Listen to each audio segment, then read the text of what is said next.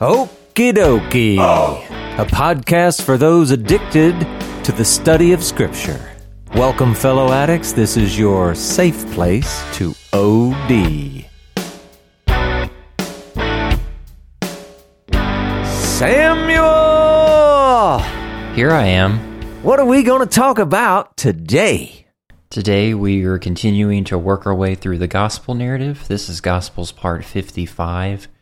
Last week we went through the entire miracle of the feeding of the 5,000, and we saw nuances such as this is continuing to shed light on what the Messianic era, the kingdom, is going to be like through the abundance that Jesus displayed through the loaves and the fish that they were able to use or borrow from the boy that they found. Right. And then other details like there's actually potentially way more than 5,000 people there than just what the text says when you include women and children. And now we're getting ready to go into the next story right after that miracle. Yeah, it just continues. We are done with the feeding of the 5,000, but we're nowhere near done with the story as it's being told. So let's get into it. We're going to be starting, Matthew chapter 14, verses 22 through 27, Mark chapter 6, verses 45 through 50, and John chapter 6, verses 16 to 20. I'm going to go ahead and read from Mark. It says this: Immediately he made his disciples get into the boat and go before him to the other side, to Bethsaida, while he dismissed the crowd. And after he had taken leave of them, he went up on the mountain to pray. And when evening came, the boat was out on the sea, and he was alone on the land. And he saw that they were making headway painfully, for the wind was against them. And about the fourth watch of the night, he came to them walking on the sea. He meant to pass by them, but when they saw him walking on the sea, they thought it was a ghost and cried out, for they all saw him and were terrified. But immediately he spoke to them and said, "Take heart, it is I. Do not be afraid." Oh my gosh. Could you imagine this in real life, Samuel? No, it feels like a movie. Right. It's crazy. But, from our perspective, this really happened. This is a real thing. So, I don't know. It's kind of cool. I know it probably sounds silly that I pick on this word, but you heard the word immediately come up in there, right? This just keeps happening. It's Mark's favorite. Yeah, and technically the Greek word is very simple, very clear. It just means, now, at once, whatever. But we know that when we're reading, a lot of times it's used in a context of more like, and then the next thing that happens is, and then the next thing that happens, right? So I'm just saying, notice that, and it's kind of going to be important because we're going to see something unusual that happens in the next couple blocks. So we'll see when we get there. But anyway, Jesus sends the disciples away in a boat without him. And you remember, it's been late in the day and evening and getting dark. It's been doing this for a while now, right? So it's getting dark. So these guys are now going to be on the sea at night. Any chance this is going to go well? Doesn't seem to be like a good combination. Right. So far, the stories don't make that sound good. But anyway, they're going to go do it. And I have a question for you, Samuel. Do you think they took the 12 baskets with them? Seems kind of random. Like, why wouldn't they just send them away with the crowds as they left? Yeah, it's just funny because they went through all that trouble to let us know that they took them up, and then you never know what happens to them. It's just weird. Mm-hmm. But anyway, so here they go. They're being sent to the other side, and then if you've been paying attention and really looking at your text across the Gospels carefully, you're probably going, but wait a second, I'm confused. Where is the other side? And it comes down to, I guess, who you believe. Mark thinks that the other side is going to be Bethsaida. And John thinks it's going to be Capernaum. And we've already been talking like, well, weren't we already in the vicinity of Bethsaida? And so Luke, in fact, I think it is the one that had already told us that, the idea that we were near Bethsaida. And obviously then that fits a little better with John's account. If John says that we're going to go to the other side to get to Capernaum, that also fits with everything that is to follow. But of course, most of what's coming up is John's account. So that kind of makes sense. And here's just another spot, Samuel. That eyewitness testimony, though. What are you going to do with that? I mean, you'd think two cities and Capernaum and Bethsaida. How do you get those two confused? They're big parts of the story here, right? I don't know. I think about it, and I got to tell you, Samuel, all of this confusion about location, it reminds me of the Hakawi Indians. Are you familiar with them? No. Oh, well, I'm just real quick. Educate me. Yeah, early United States of America, this part of the North American continent, a lot of Indian tribes. I know I'm probably supposed to call them natives, but we know what I'm talking about. I'm not trying to be whatever. A lot of different tribes, and one of them was called the Hakawi Indians. And most people don't know anything about them, but here's the thing. They lived out in the plains. There's lots of, people that don't live anywhere around there, you probably won't know a lot about it. It's just grass, and it's tall grass, really tall. In fact, if you've never seen it, I think you'd be surprised. Easily 3 to 4 feet in height. Now, why am I telling you that? Well, because the Hakawi Indians, the thing that like the most important aspects about the Hakawi Indians is, one, they were a proud people. And number two, they were really short. And so you can imagine now, certain times a year, they're out moving around doing whatever, and it's like they just disappear from the earth. I mean, you can't see them anywhere, whatever. So, being a proud people as they were, they came up with this little thing where, and this is so cool, they would walk around in groups, and when they did, they would take turns jumping up in the air and yelling. Now, if you were sort of off to the side, you're watching this third party, if you will, you're watching all this go on, all you would see, off in the distance, these little head popping up here and a little head popping up there, and a little head popping up there. And they'd all be yelling the same thing. Where the heck are we? Where the heck are we? That's for Michael. Oh, I love that. That was worth our time. Well, you got to put stuff in sometime. But anyway, so here they are. We don't know exactly where they are, but we're going to go with the story that they're leaving from around Bethsaida and they're headed for Capernaum. Okay? So the disciples are heading out, and Jesus is supposed to send the crowd away. And, again, it's that theory of they probably need to get somewhere to sleep for the night or whatever. And I'm sure some of them must have just stayed there. But Jesus himself, he wants to get some alone time.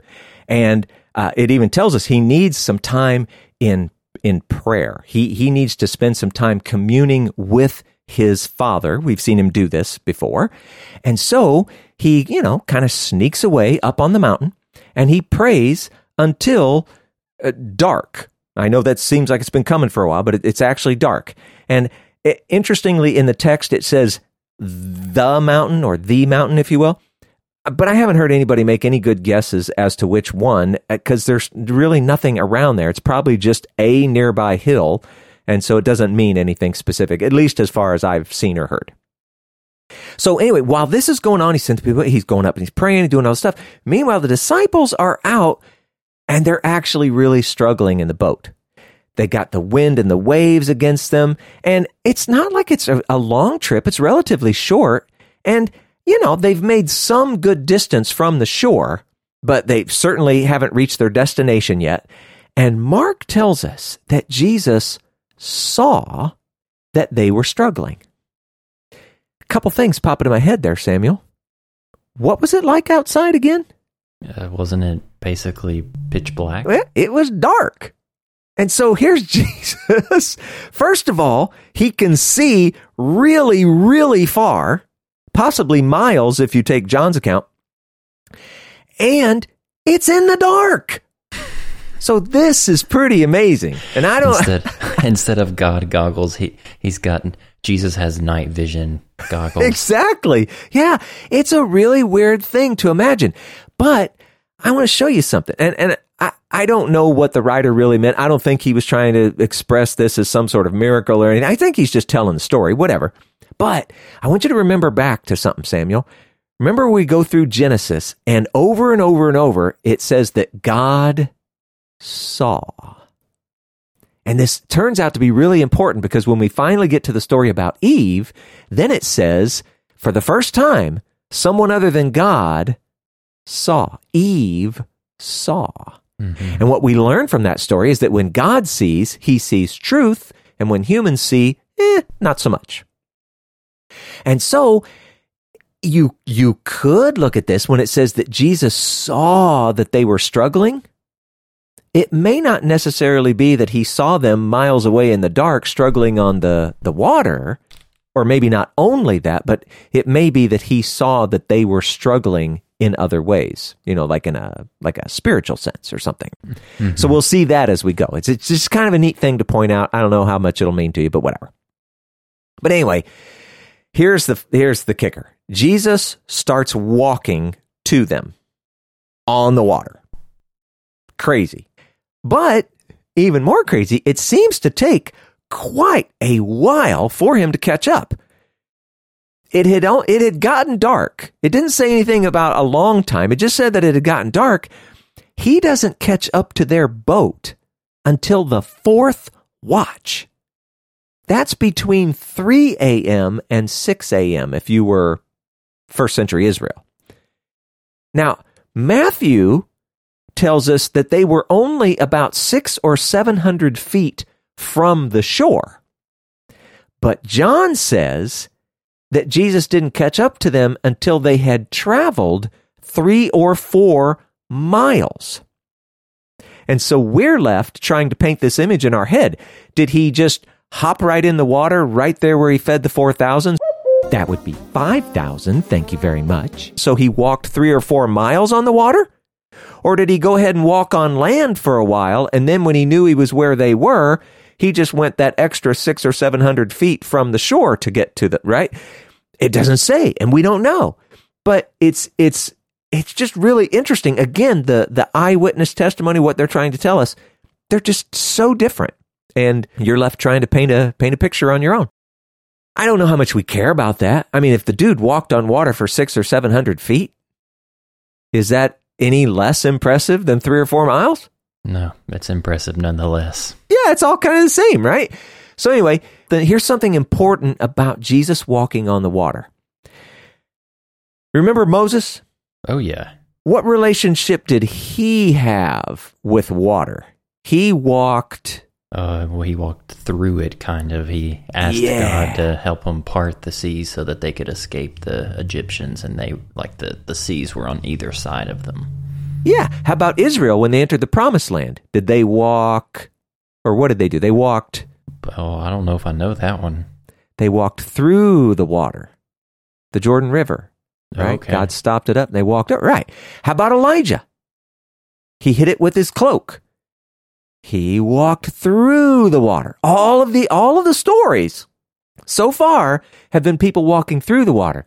But Jesus, he walks on it. Now, what other awesome godlike figure can you think of being on the water, Samuel? I'm thinking of Genesis 1 yet again. There's the Spirit of God hovering over the surface of the waters. Right. And that's it. That's it. And so this is a great example of Jesus being separated from every other human in the scriptures. He is superior. So it's just a cool picture. Super cool picture. Yeah, I like that. Yeah. Now, so the disciples, when they see him, they're scared.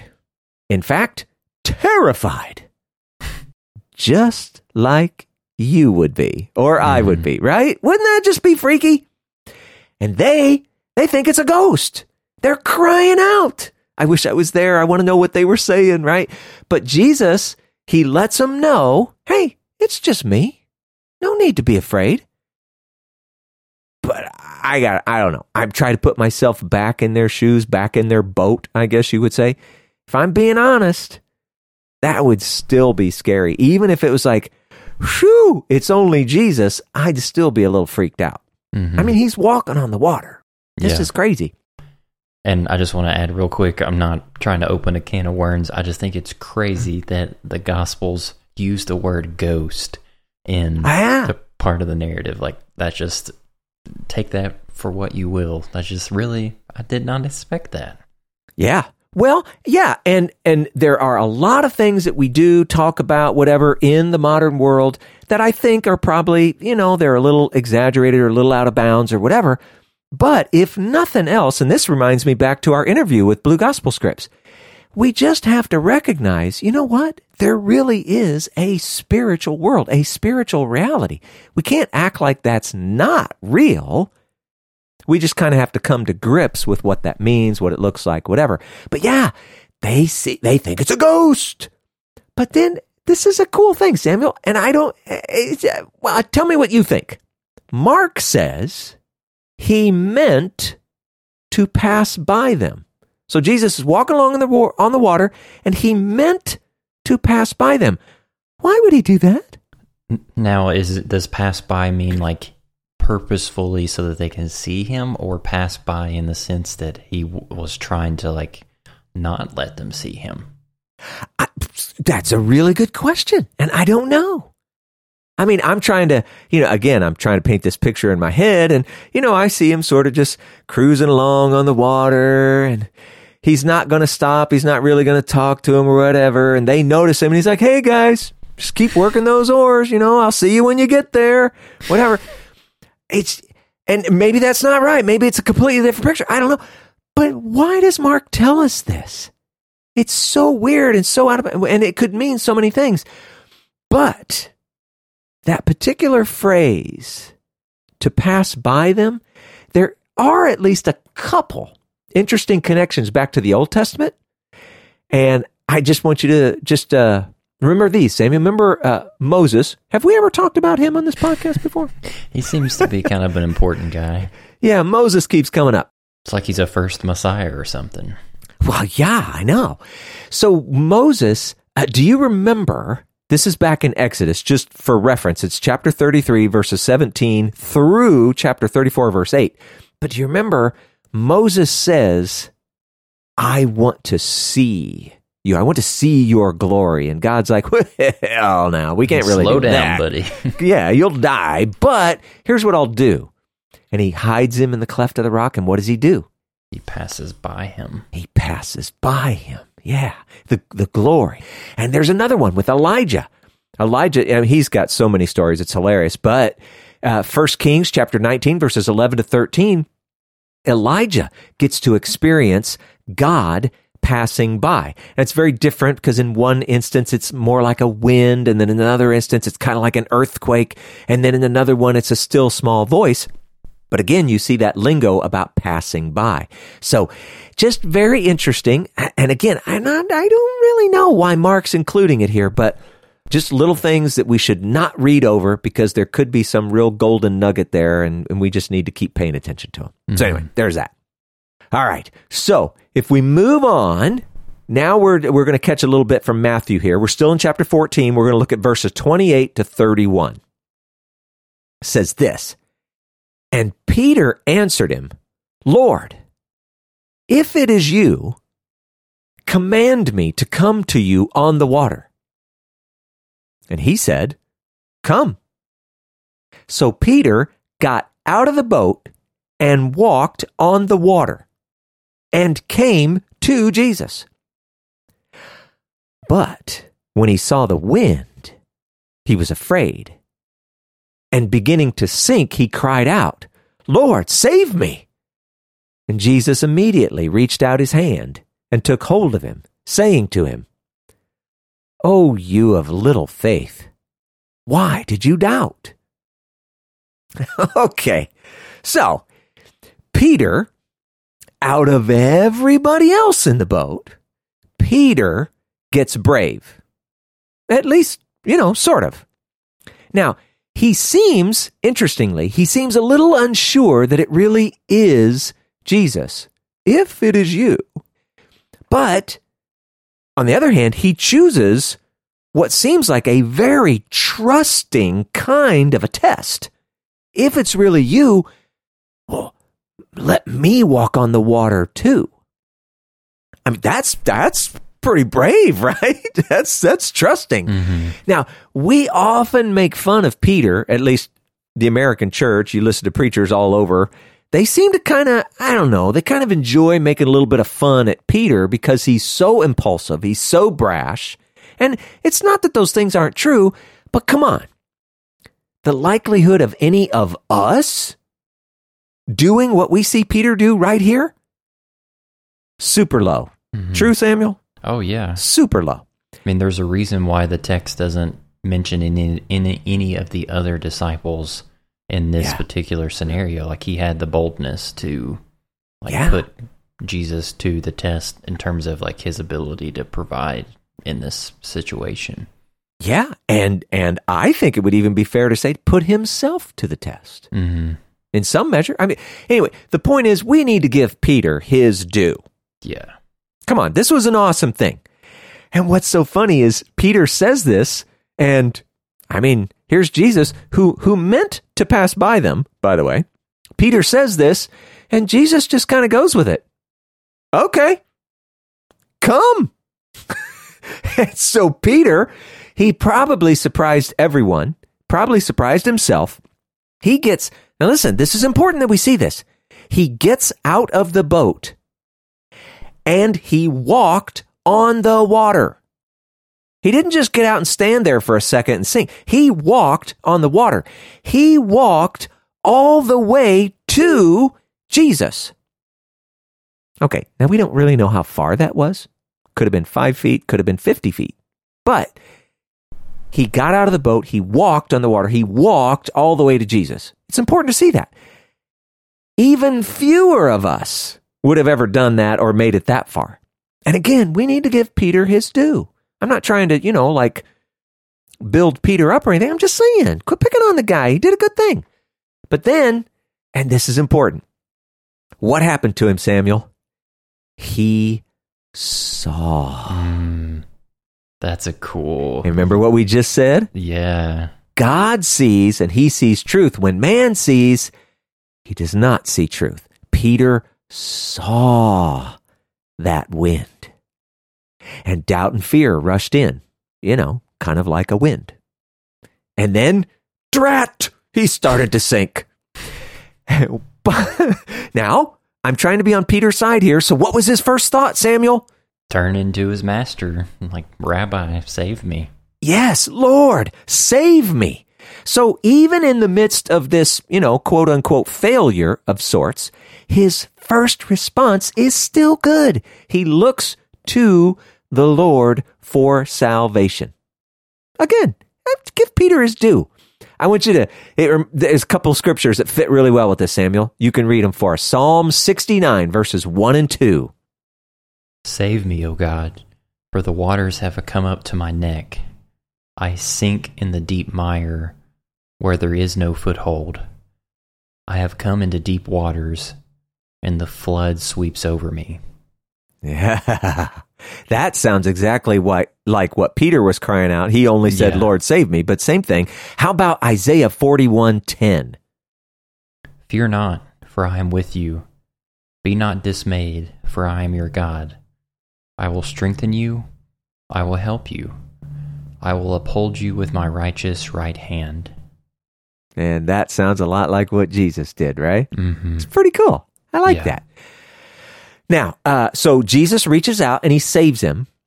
And this, Samuel, this just trips me up.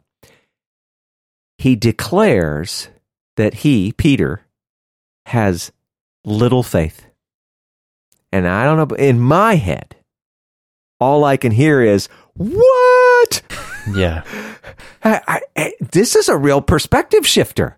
I mean, if this is little faith, man, we have got to see just how much room there is for our faith to grow or become much. And I don't know, I feel like I have to say it now because I started this.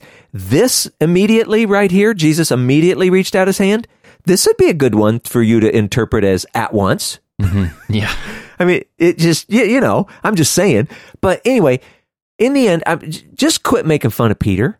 On the big spectrum, he's a lot closer to hero than zero, right? And at least when compared to us, and we shouldn't be comparing ourselves to one another. I get all that. But still, he did good. A life lived in faith toward God. This is the examples Peter is showing us. A life lived in faith toward God, it's a little risky. Mm-hmm. We've got to be willing to take some risks for God, toward God, with God, whatever you want to call that. That's a part of the Christian life. Yeah, I mean, and that concept is present all the way back with the very first patriarch. Whenever God called Abram, God didn't tell Abram where he was calling him out to. He said, right. Come, leave your homeland, and I'm going to take you to a place that you've never been before. Yeah. That implies risk because God didn't disclose all of the plan to Abram whenever they had this connection between one another. So, yeah, I totally agree. And then just really quickly, that aspect of Jesus saying, "Oh, you of little faith," and like the perspective shifter, I'm definitely am with you on, like, it shows us that, like, how much room there is for us for our faith to grow. But this is a Bema discipleship lesson. We can link it in our show notes that you can look on your own time. I think it's episode 116. It's titled "She Giggled." But Marty brings up a slightly different take on this lesson. He says, like, what if Peter wasn't doubting Jesus's ability to be present within this, but his doubt was in himself. His own ability to be able to do the thing that Jesus had called him to. And, the text doesn't even say that he was doubting God. And then, right. And Jesus, you could imply his statement to be like, Peter, why are you doubting yourself? My Father created you good to do good things. Trust in that. So that's just a really interesting perspective, and it's worth the listen for sure.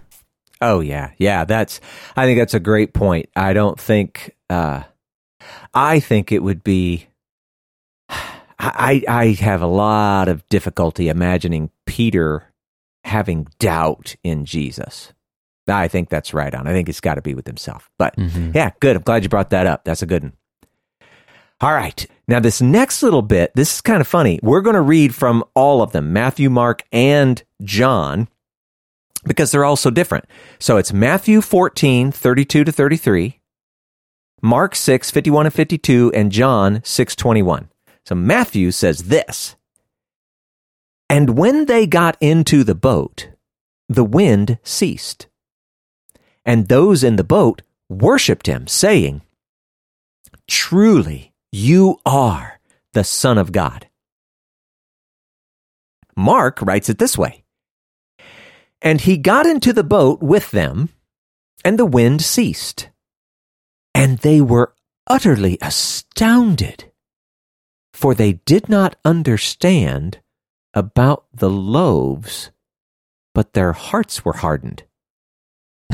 You ought to have giant question marks in your eyes right there, because that's pretty weird, right? Yeah. And then John says this: "Then they were glad to take him into the boat, and immediately the boat was at the land to which they were going."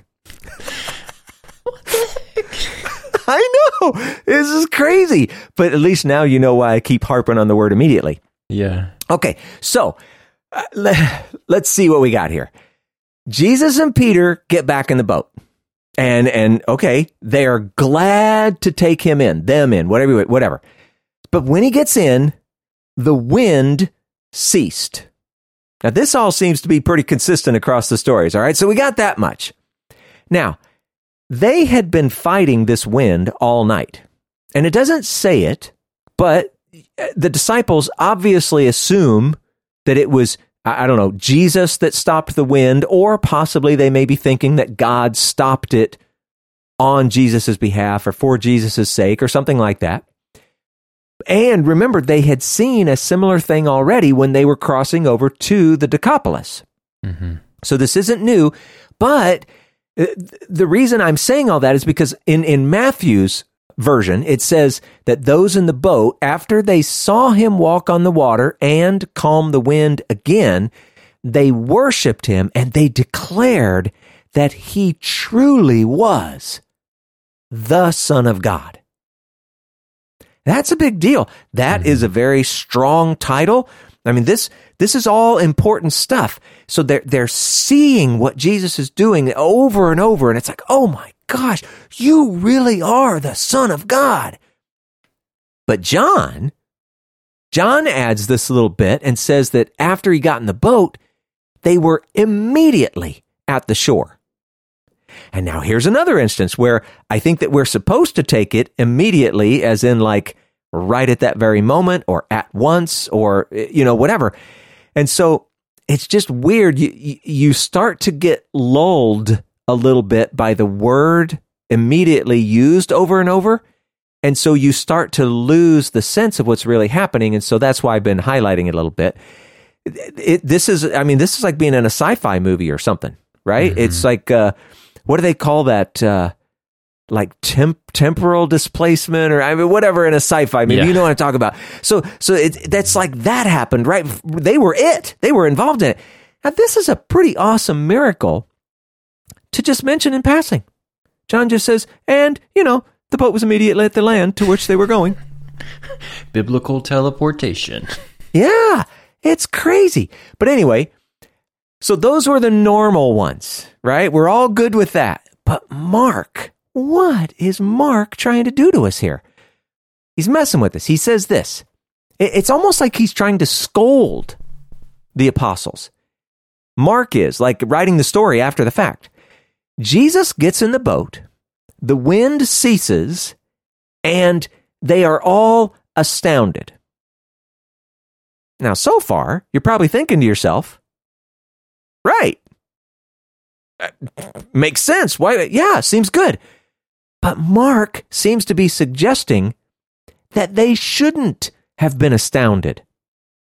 Why? What's his reasoning?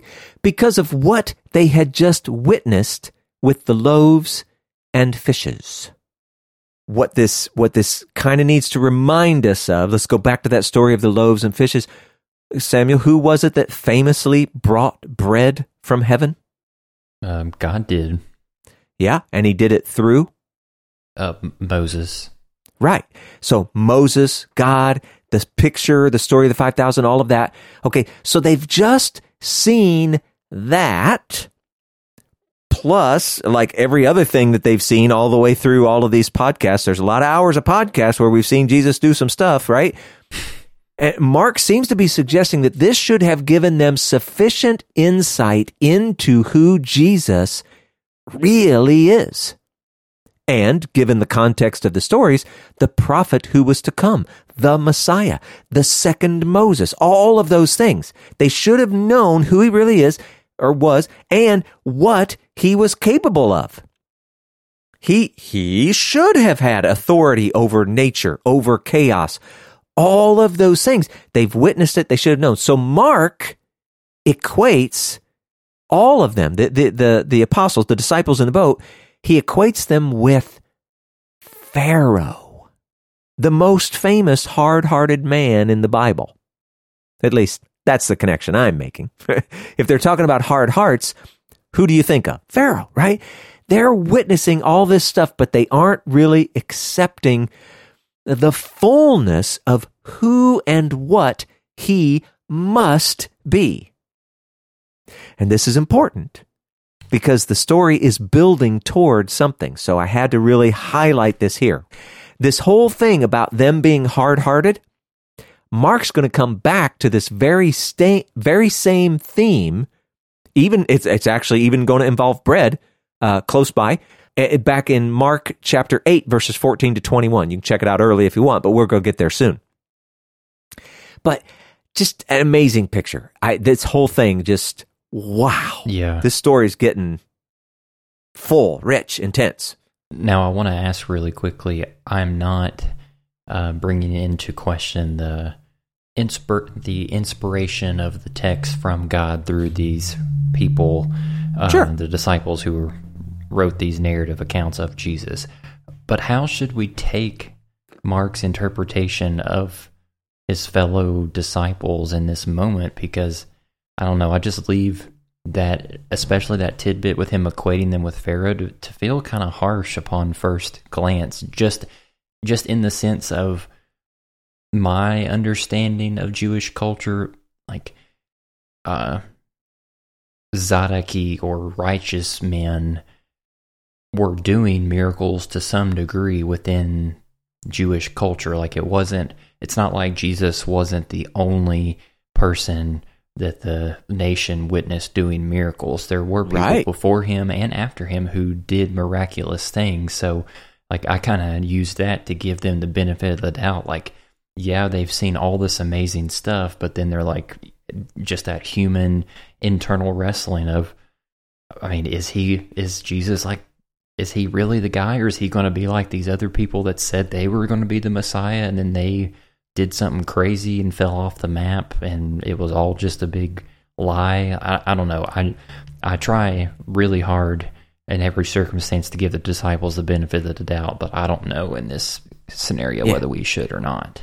No. I think what you're doing is awesome and wonderful and good. We should be trying to give them the benefit of the doubt, and that doesn't go just for the disciples. That goes for all people all the time. That's just a good way to look toward your fellow man. But I think what we're seeing here, and I think we've talked about this in the podcast before, we're trying to go through chronologically, and so we're trying to line up these four Gospels in every way that we can and look across them and then through time.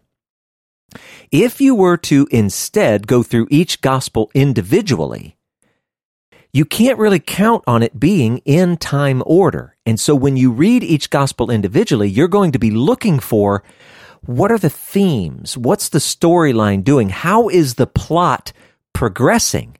And when you do that, each of these Gospels is going to have a very unique personality and tell a very different story.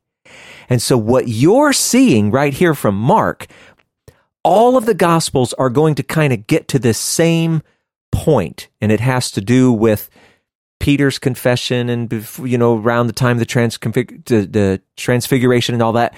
But Mark, more than any of them, is trying to build toward that moment. And so he is purposely highlighting the fact that these guys, they've seen all this stuff, and you heard it there. Truly, he is the Son of God.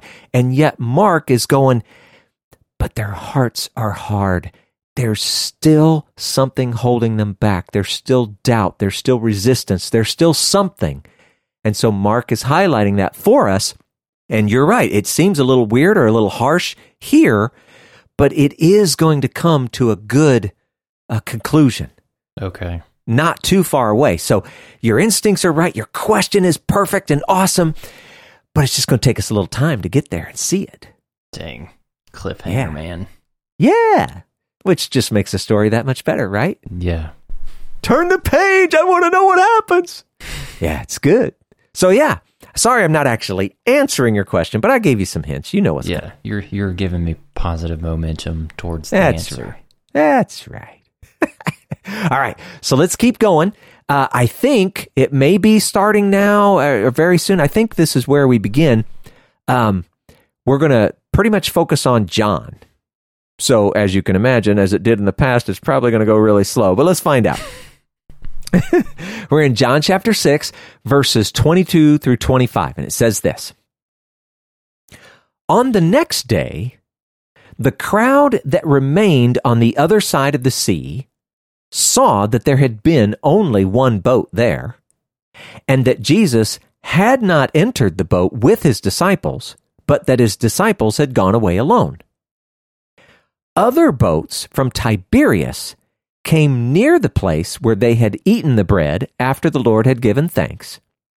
So when the crowd saw that Jesus was not there, nor his disciples, they themselves got into the boats and went to Capernaum seeking Jesus. And when they found him on the other side of the sea, they said to him, "Rabbi, when did you come here?" Okay. Such great storytelling. I feel like with John's account, every time that we go into his section, we just need to like say this catchphrase like, "Things are about to get a little weird." Yeah, that's right. He looks at the world differently and tells it to us differently. It's so good. So, all right, so let's try and get this straight. It's the next morning. Now we're back in the vicinity of Bethsaida where the feeding of the 5,000 occurred. And so part of that same crowd, they had eaten the loaves and the fish. They were taking account of the scene, and they've determined, all right, Jesus is no longer here. He's gone. And they knew that he didn't have a boat because they saw him send the disciples away in the only boat that was there. And then somehow, I find this amazing, they figure out, or guess, maybe is probably more likely, that he's gone to Capernaum. And now, as we've been walking through the story, we might think, well, that's kind of reasonable. It's Jesus's home base, right? A lot of the story takes place there. It was within walking distance. Okay, now for us, we might think of it as a nice long walk, but, our standards anyway. But it's kind of amazing that this crowd, who could very much be people who aren't even from around there because it's Passover time, somehow they knew or guessed that that's where he was going to go. It's just kind of amazing. But anyway, where they had eaten the bread after the Lord had given thanks. Now, when we talk about this story, we just call it the feeding of the 5,000. I mean, everybody knows it as that. But John calls it where they had eaten the bread after the Lord had given thanks. Why does he refer to it that way? That's so eloquent. Yeah, he's placing the emphasis on the fact that Jesus was giving thanks. As if somehow this giving thanks was, I don't know, the motive force behind this great miracle or something. But, and I don't know that I can explain it, but maybe there's, a good life lesson in here. We need to look more to the source of the miracle than the miracle itself. So, expectant, thankful trust in the one who is able to do all things. Jesus is that person. He was expectant. He was thankful. He trusted in what God was able to do.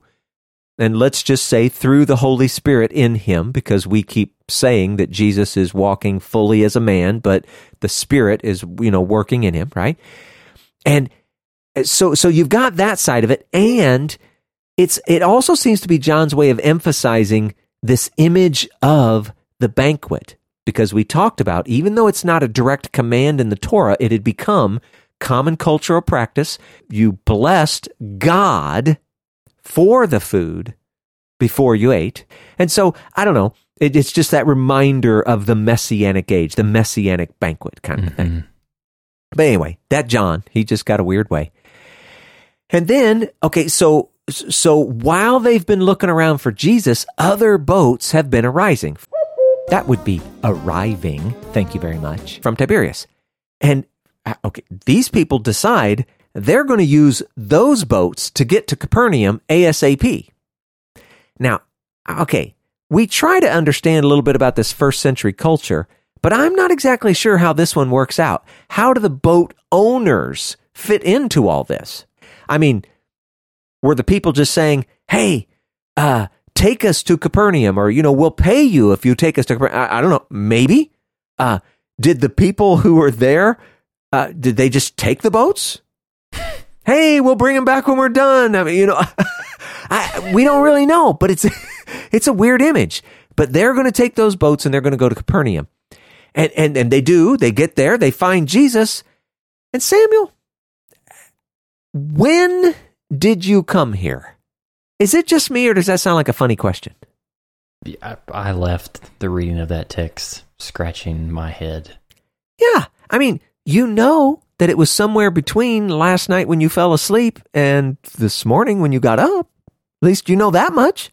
But if I was there, and I'm trying to pull it into my modern English, I would have been more interested in how did you get here? But that's just me. But either way, it's kind of weird. Maybe when they said when, maybe it was just a matter of them being surprised that he beat them there. But in the end, it kind of doesn't matter. When did you get here? How did you get here? Why did you come? I don't know. Any of those things. It doesn't really matter all that much. I mean, we know what they're saying. We get the gist of what it is they're trying to say. They're surprised that he's there. Mm-hmm. But then Jesus answers them this way. We're continuing in John chapter 6, verses 26 through 29. Jesus answered them, "Truly, truly, I say to you, you are seeking me not because you saw signs, but because you ate your fill of the loaves.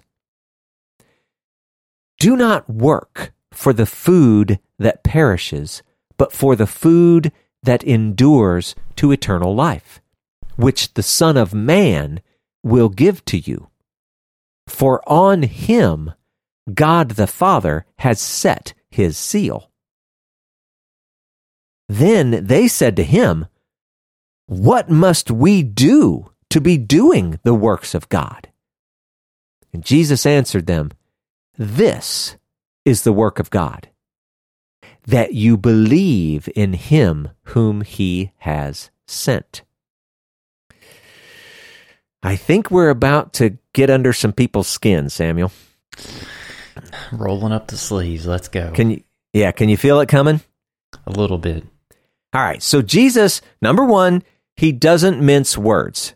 He sees behind their question, and we could even call this their passionate pursuit of him. And he says, look, you're not really seeking after me, as in like, you know who I am and what I represent, and you really want to be a part of that. No, what you really care about is what I can do for you. Now, in this context, he's talking about you ate your fill of the loaves, but you're not seeking me for my sake, for who I am. You're seeking me for what I can do for you. It's not because you saw signs of the coming kingdom and you wholeheartedly want to be a part. You want to seek that kingdom. You just want to fill your bellies. Mm-hmm. I think that we need to really let that sink in. We need to examine ourselves.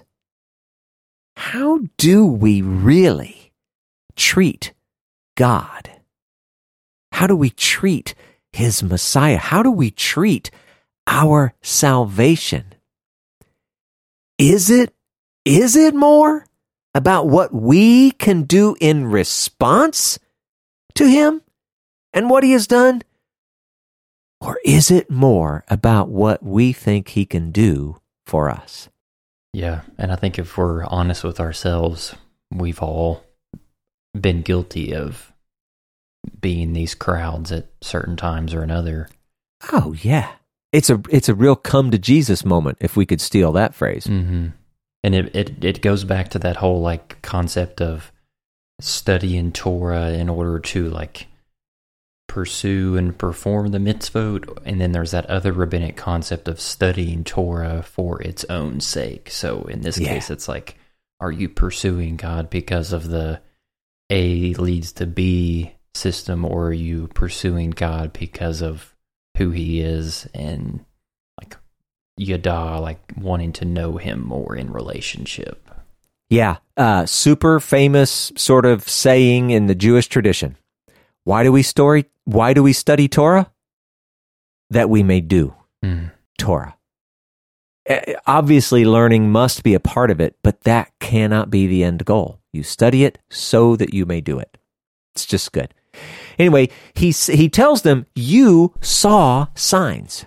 So Jesus himself is calling the feeding of the 5,000 a sign. It's kind of cool. And you never know.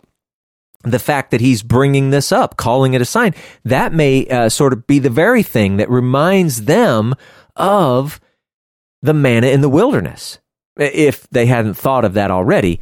And one of the expectations of Messiah was that he would restore the heavenly manna. Now, why are we talking about this right here? Because this is going to figure prominently as we continue in this story. It's a big deal. But Jesus is calling it a sign, should remind us of the manna in the wilderness. So there you go. He also mentions food that perishes. And I mean, just for clarity, this is just ordinary food, the stuff that we eat every day, assuming that we're fortunate enough to eat every day. It sustains life, Samuel, but for how long? A day at most. Yeah, it's a short time. It's a short time. If you ate once and then didn't eat anymore, boom, you're dead. Mm-hmm. But Jesus, okay, he's referring back to the actual loaves and fishes that they experienced, last night. But then he talks about food that endures to eternal life.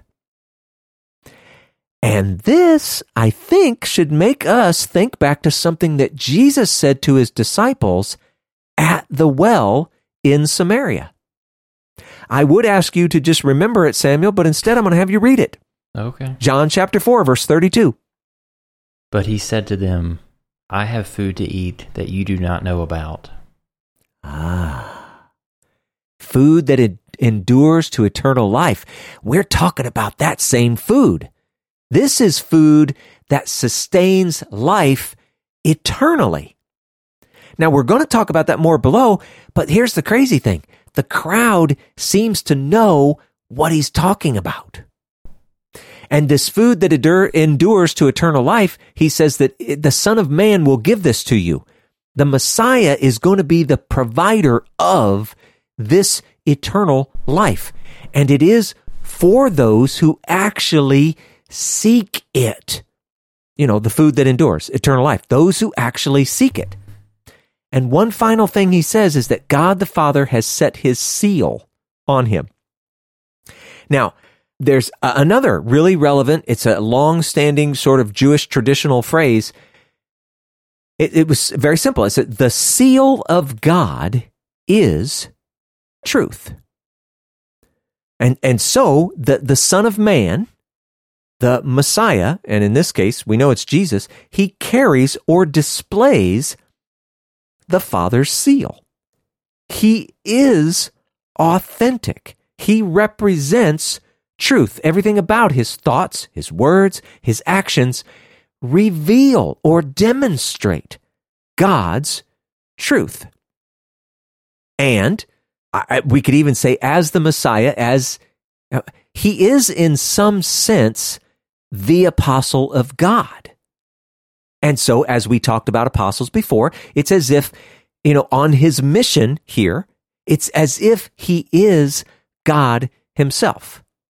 Now, okay, I get it.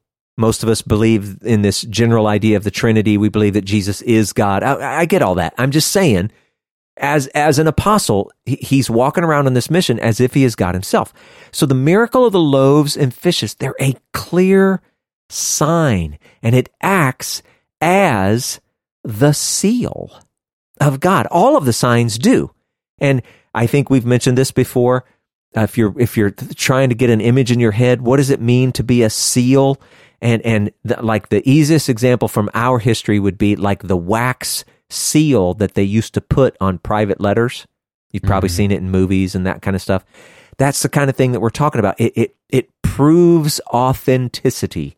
It's untainted. Especially within like a kingship, because oftentimes a king would have a signet ring of his crest or whatever that he would place into the wax on whatever note that he was sending out to whoever. And if they saw that wax seal, they knew, oh, that's actually from the king. Exactly. Yeah, exactly. So Jesus, that this is his seal. But I got to get back to this idea about this food that endures to eternal life. Now, listen to how this is worded again. Verse 27, it says, do not work for the food that perishes. And then I'm gonna interpolate, okay? But instead work for the food that endures to eternal life. So Jesus is telling them that they're working for one thing and they should be working for another thing. And they get it, they hear it. And their question is, well, what must we do to be doing the works of God? And Jesus, he's saying, okay, don't focus so much about working for your common food. Now, that was a very real issue in first century Israel for many, many people. So, we have to take that in proper perspective. But work instead for the food that endures to life. It's metaphor, and, so you can see it in the people. They've somehow made the translation in their head that this better food, the way they put it was, the better food is to be doing the works of God. And they're absolutely right. No work, we all know this, no work that we can perform will result in eternal life. Jesus did that. It's the Son of Man who gives eternal life. But we still have a response or a requirement or a responsibility to live doing the works of God. We've said it before, you actually have to be on Team God. And then, if he hadn't already said it, your question would be, well, what is the work of God? And Jesus says, this is the work of God. He states it very simply, you have to believe in the one that God sent, his Messiah. And it's kind of a little pet peeve for me, so forgive me, but I gotta say it. This isn't just believing the way that we might believe in Santa Claus or the Easter Bunny. It's not something that just happens in your head. It's not something passive. This is to believe in the one that God sent is to accept that God has indeed provided for salvation through this Messiah as he has long promised. And then accepting that, acknowledging that, believing that, then living a life that is commensurate with that, living a life that demonstrates that acceptance. It's following his instructions. It's placing his will above our own. It's being the conduit of justice and mercy and compassion from God to mankind as he is instructed in his Torah. It isn't just a mental thing. It is faith plus faithfulness. And Jesus, he's going to continue trying to explain this, but sadly for the listener, it's not going to be today. Man, you were in the business of cliffhangers this week. Apparently. Yeah, and I wonder, this is me reading into the text a little bit, but whenever I was listening to you going through this passage and the people asked, well, what must we do to be doing the works of God? Like me having a little bit of previous knowledge about their understanding and their relationship with the Torah being the works of God in action. Like, that question almost kind of feels weird to me coming from that perspective on their part. And so I wonder if they were like implying in some way within this question to be like Jesus, like, we know that Torah, that's the work of God. So like what must we be doing besides that? And then that's where Jesus is saying like, but like if you're seeking after Torah, what you're really seeking after is me, because like I am Torah made flesh. And that his response of saying like believing him who sent me, that is in a sense accepting Torah through his life and his demonstration and everything. So I know that was a little bit of a creative interpretation, but it's just, there has to be some acknowledgement, at least from the Jewish perspective, that the works of God include Torah, and that there had to be some type of potential dynamic going on there. No, I think you're absolutely right, and it even opens the door to you know that it's supposed to be Torah, but you're not doing it. Mm-hmm. It's a very simple question and a very simple answer, and in some sense, you could imagine them going, "But we already knew that." Yeah, but you didn't. Mm-hmm. It's different to hear it or think it or say it or talk about it than it is to do it. Yeah. I don't know. But I definitely hear what you're saying. I think it's good. And I just encourage people, wrestle with these things. Go ahead and paint some scenarios in your head. Be cautious and don't go getting weird or anything, but it's okay, sort of massage the text and contemplate on it, whatever. I think it's good to ask those kind of questions. It's and see contemporary midrash is what it is. Exactly. I also just wanted to say really quickly before we head out, I'm getting some vibes from Jesus that also are very reminiscent of his statements earlier about don't store treasures on earth that'll decay from rust and moth, but store treasures for you up in heaven that will last.